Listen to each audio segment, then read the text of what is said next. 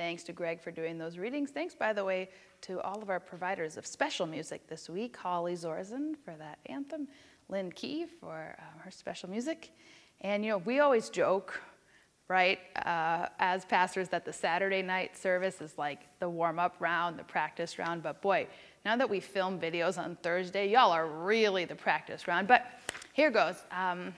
Sermon for this week, Luke 11, teach us to pray.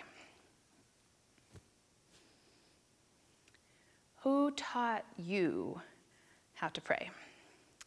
My first teacher in prayer was Rabbi Ted Falcon. I grew up Jewish, or we would call it Jewish, like a little bit Jewish, but small town, no synagogue. So when I was in grade school, Rabbi Ted started coming once a month from Seattle, would come to the island and lead a service. And the first thing that Rabbi Ted taught me about prayer is that if you say amen at the end, it's like counts as if you said the whole thing. Now this is really good news because for those services, most of the prayers were all in Hebrew, which not having gone to Hebrew school, I could not read. So I was delighted to learn that that was okay. I could just say amen, and according to him, that is just sufficient.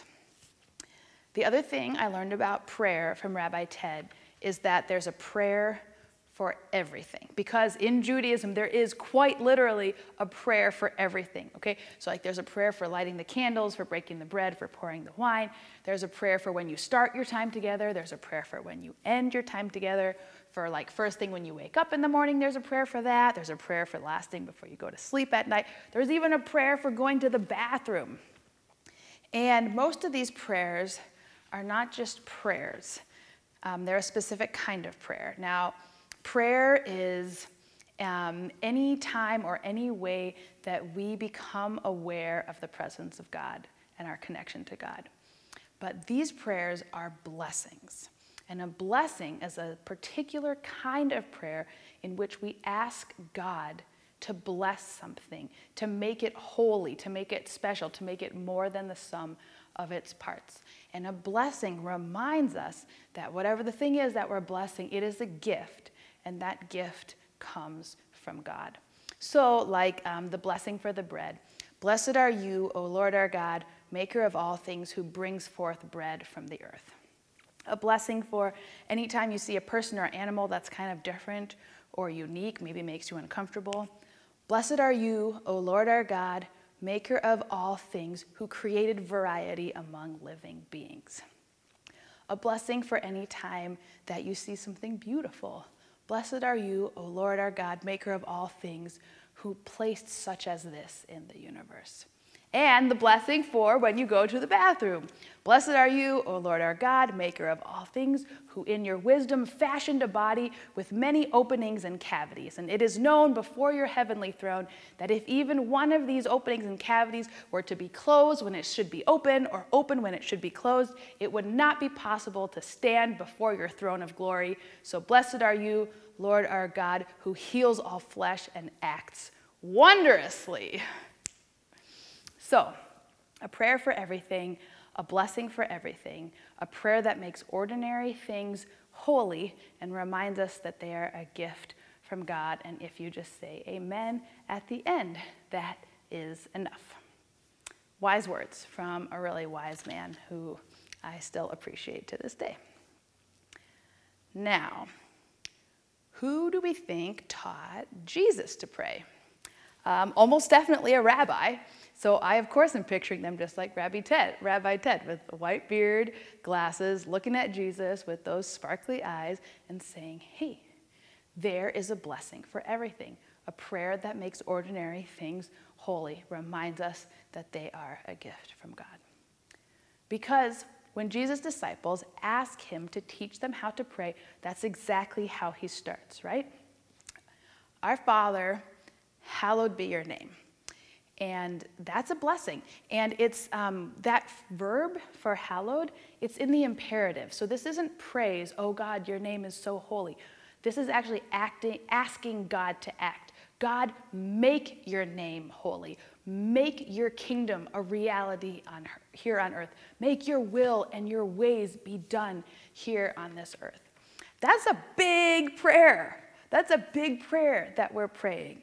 And that is nothing more or less than God's dream of completely remaking our old and tired world, every dusty, dingy corner, and giving it new life, new healing, new wholeness, new purpose, including us and our own lives, new life, new healing, new calling, new purpose. That's a big, big prayer, and it is definitely one that we are still waiting for God to fully answer, which kind of raises the question. When we pray the Lord's Prayer, do we actually believe that our prayer will be answered? Then, after that first part of the Lord's Prayer, this big cosmic ask, then Jesus gives us these 3 things to pray for our own lives while we're waiting for God to answer that big prayer. God, feed us, forgive us, and save us from the time of trial. And for some of us, some of those prayers are also prayers that we are still waiting for God to fully answer, which raises the question, do we believe that our prayers will be answered? So that's the first half of the gospel. And if the first part of the gospel is Jesus teaching us which words to use when we pray, then the second half of the gospel is Jesus teaching us which kind of attitudes to have when we pray. And it mostly comes down to trust, right? Like, ask and you will receive, seek and you will find, knock and doors will open before you. And then Jesus basically says, like, think about it, you guys. People, with all of our faults and failures, if we ask for help, people usually do their best to step up. How much more so God? And people, with all our faults and failures, like, we'll do anything for our kids, right? How much more so God? And this section too raises the question, do we really believe our prayers will be answered? So my next set of teachers in prayer were evangelicals, and that was the first kind of church I joined. So lay leaders in the church who volunteered to work with the youth group kids, which I was in at the time. And the way that they prayed, these just, not pastors, like ordinary members of the church, they prayed so easily and so often. It moved me, it changed me, and I still treasure that. And they prayed with such confidence, right? Like ask and you will receive. Like, they just trusted that it would happen. And the one kind of impact of that was a little bit ended up being hard for me is that I kind of got the impression from the way they prayed and the way they talked about prayer that if I prayed the right way for the right amount of time, that I would get what I wanted. And at the time, obviously, probably my most repeated prayer was that Sidney Hayworth, who was the cutest, most athletic guy in our class, that he would ask me to dance at homecoming, or a year after that, praying that God would announce to me the name of the college to which God wanted me to go. And both of those are prayers that never appeared to be answered. And of course, I'm making light of a very serious subject because all of us have or will have an experience where we pray desperately for things to be other than the way that they are to no avail, or times when we don't even bother to pray for a different outcome because we know that it is not to be. And those are very hard times in which to pray, and those are times that can cause kind of a crisis of faith for me or for others. Trying to figure out what prayer even means in a situation like that. So that was actually part of why I eventually left the evangelical tradition and found a place in a tradition like this one. But here's the thing, like traditions like ours, which you might describe as, more intellectually rigorous in our approach to theology and more kind of restrained in our public piety and practice. In our, very right-on critique of what you might call like vending machine prayer, right? Like input the right kind of prayer and out comes the desired outcome. In our very well-grounded critique of that, we sometimes do the baby in the bathwater thing, right?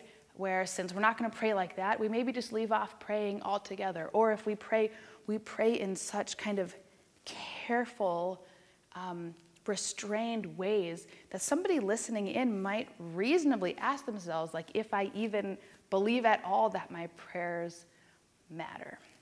And so my prayer for myself and for all of us, Christians in any tradition, is that we would be able to pray like the evangelicals, easily and often and with great confidence, while also knowing that when we pray, there is so much more going on than like a spiritual quid pro quo.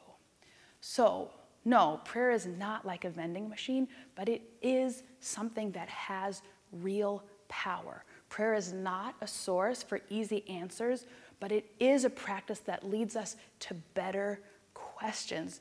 And our quest is not to understand it. Our quest is to experience it, experience the power and the transformation, and then have that mystery pull us in closer towards the heart of God. And then most of all this. Prayer is not how we get what we want. Prayer is how God gets what God wants. So picture this. Picture anytime you pray, even right now, as you lift that prayer up, it's like picture a tiny thin gossamer thread that goes from you and it goes up, up, up, and it connects you to God, and it connects you through God to the people for whom you pray. So now picture that thread going up from you.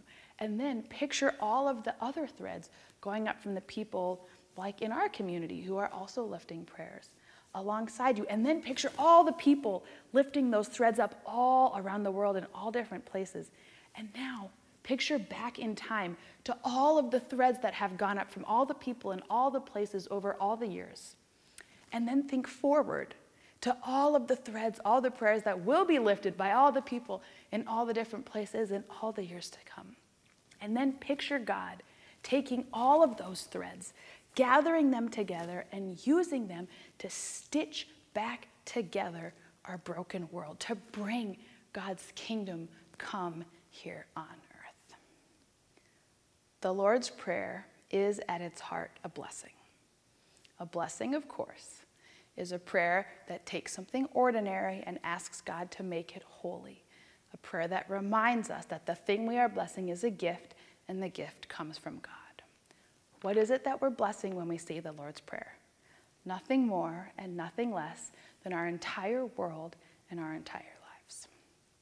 So, my friends, anytime we pray the Lord's Prayer, and like every second in between, may we remember that our world and our lives are holy. They are a gift, and the gift comes from God. May we let go of the idea of prayer as a vending machine and learn that it is something so much bigger than that, so much better than that, so much more powerful than that. May we trust that our prayers have power, that they change us and change our world. They are the way that God gets what God wants.